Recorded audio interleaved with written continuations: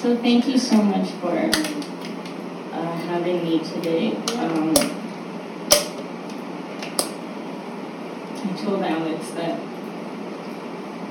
I didn't want to cry because I feel like this is such an interesting time in the church. Such lovely opportunities to bring correction and godliness.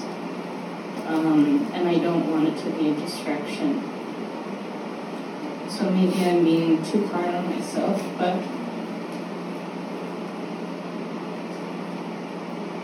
in the center of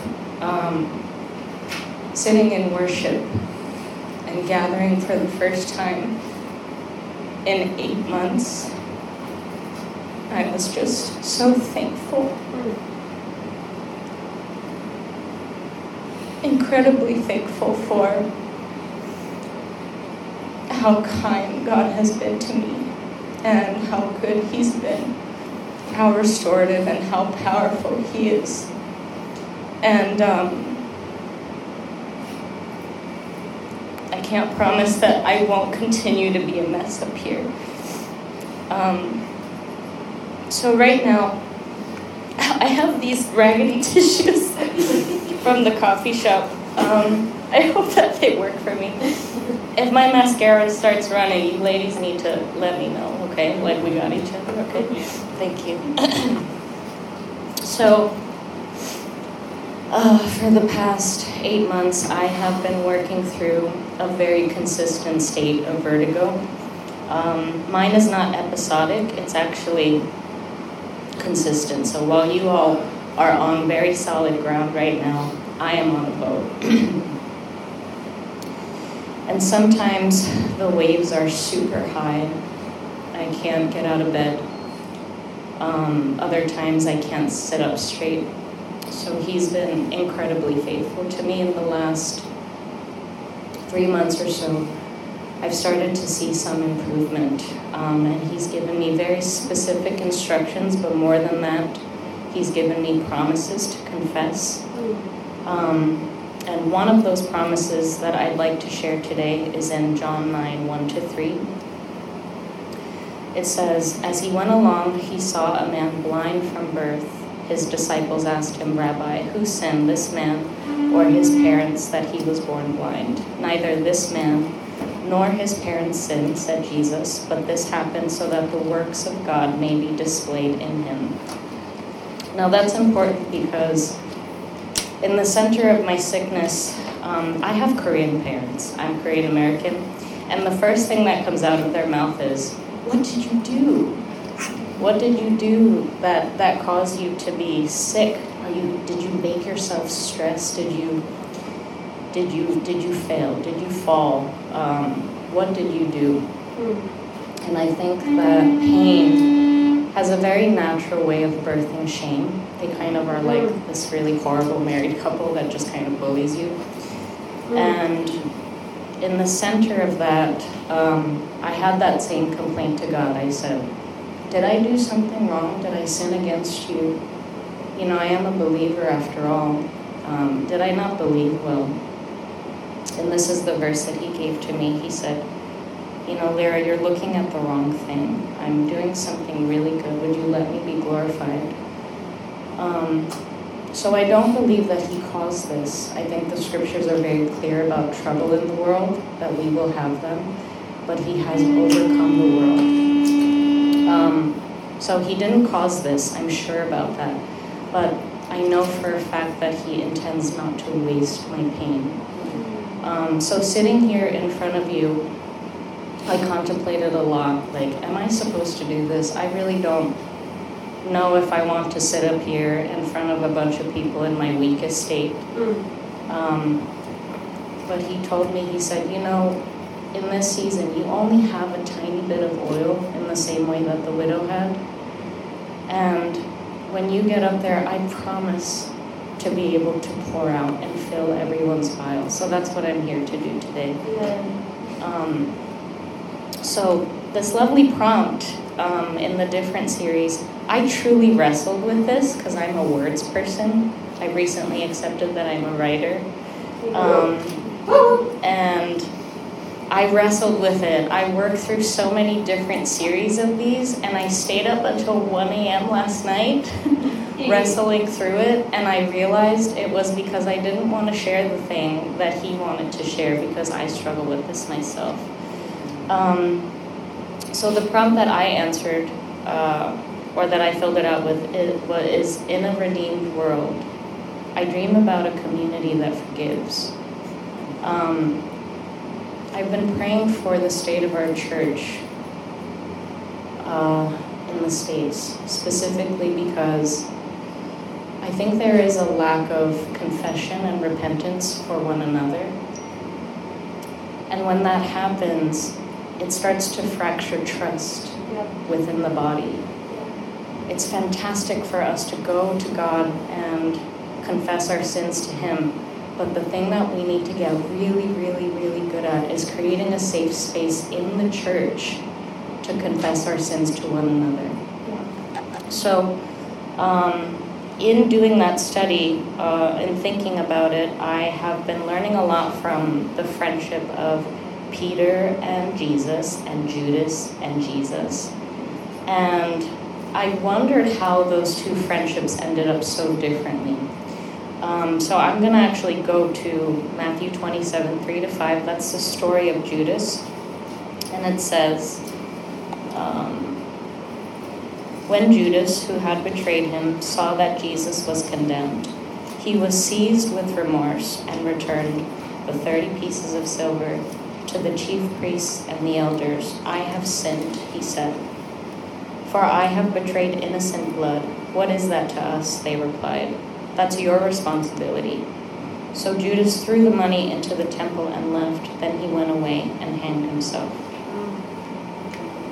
Okay, so this is kind of a stab against Asian people, but I truly believe that Judas was a little Asian.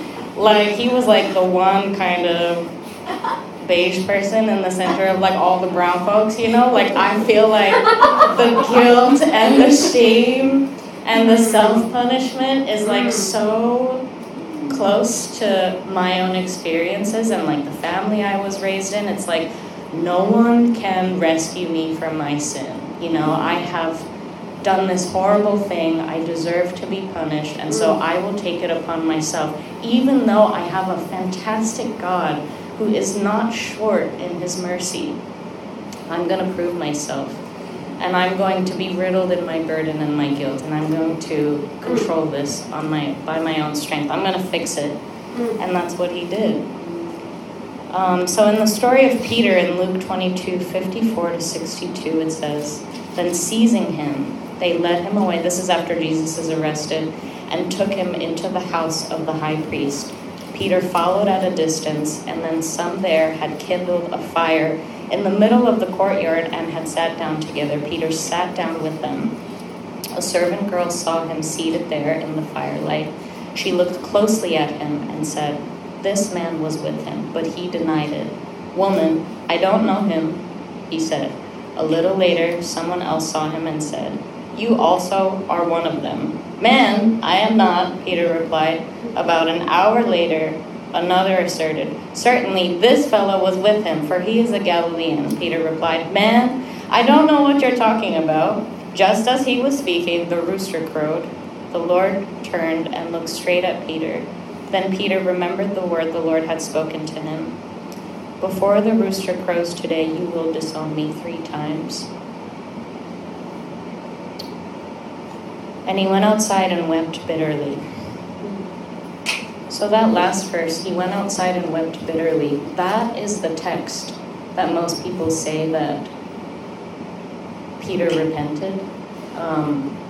But I was kind of like, well, he didn't say, I'm sorry. You know, he didn't go to God and say, I'm so sorry that I did this, I betrayed him. You know, so in my mind, I'm like, he just wept. So I did a little bit of a deeper study, and I learned that in the Greek, to weep is actually synonymous to mourn and to lament. And I meant the kindness of God that leads us to repentance. Lament is something that's truly unique to Christians. It's not just this sorrow. Sorrow is kind of like this very lonely thing that you do by your own strength, by yourself. Lament is sorrow that's turned to prayer. So we're not alone in it. It actually is a form of communication. That word for bitterly in the Greek is synonymous to violently. So Peter went outside and he mourned, he lamented violently to God. So it's not just sorrow, it's our ability to share our grievances with God. Matthew 5:4 in the Amplified Version says, "Blessed, forgiven, refreshed by God's grace are those who mourn over their sins and repent. So they will be comforted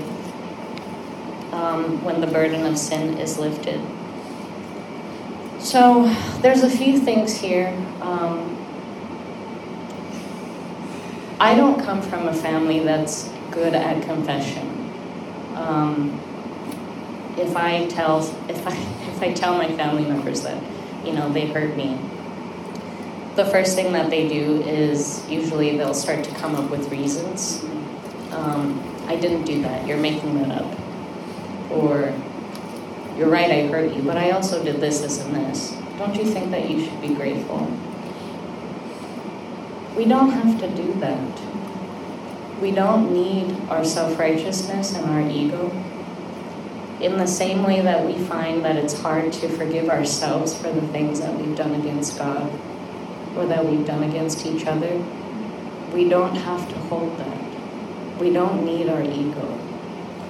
I pray for us as a community, and then the newness of what kind of the rubble that's coming out from what feels just like fire and brimstone in the church. Because Brooke Ligertwood once said that when two stones rub together, it's kind of like the church. It causes fire and destruction. That's going to happen in the church. When we gather for long enough, when we get to know each other for long enough, when we stay in family, we're going to rub up against each other, and it will cause fire and destruction if we don't stay under the river of the gospel.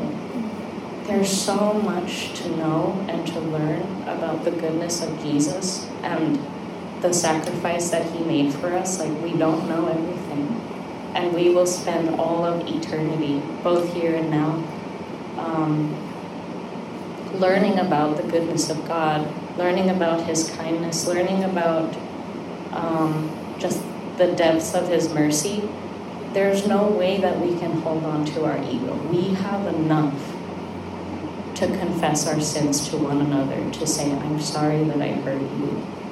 And then also to not hold on to bitterness too, and to go to that person and say, I felt a little bit betrayed. I felt really deeply wounded by this experience. Just apologize, It has such a beautiful ability to mend the depth of our wounds.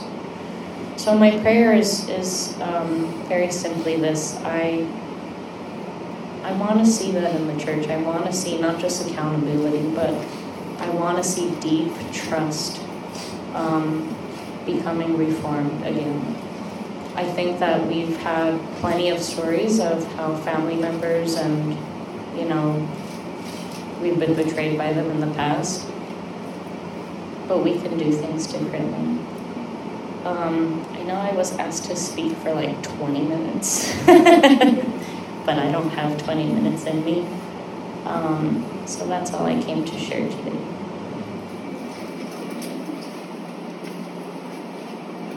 And then I think Ari has an activity after. Okay, a couple things. We were reading through the Gospels, and Matthew 19 talks about the sense of forgiveness, and it was highlighted to me as I was reading it. I don't know if that was a conviction or if that was just aligning with what you're sharing. But it tells us where we find the resources to do this. This challenge that Lira shares with us, right? About how it is that we forgive. And it's the parable. Jesus tells a story. Tells a story of two servants. And tells the story of this unforgiving servant, right? Just read it real fast here for it. It says, the kingdom of heaven may be compared to a king who wished to settle accounts with his servants. And and we began to settle. One was brought to him who owed him 10,000 talents. 10,000 talents, right? So it's like a number that's unimaginable, that's so high. Just call it like a billy, you know.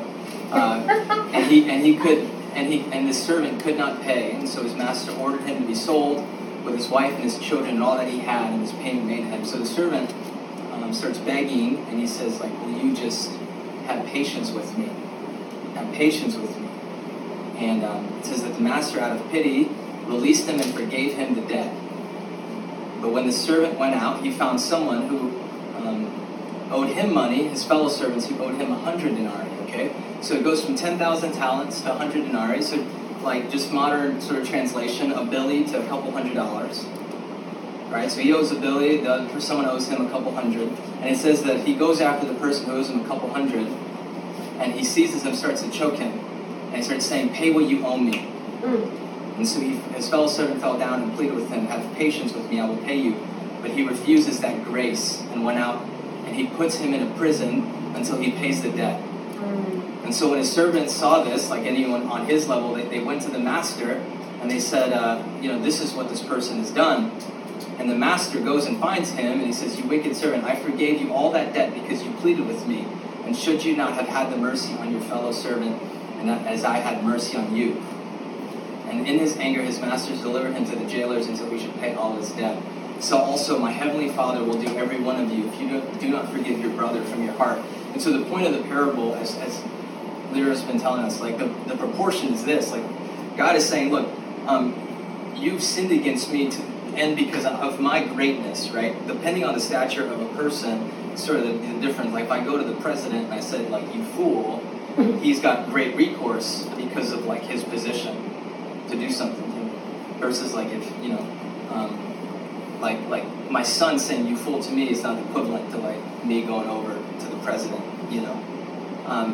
and so when you cross someone who's infinitely, magnificently wonderful, like the Lord, he said the debt that we've been forgiven in this exchange is to the extent of like billions.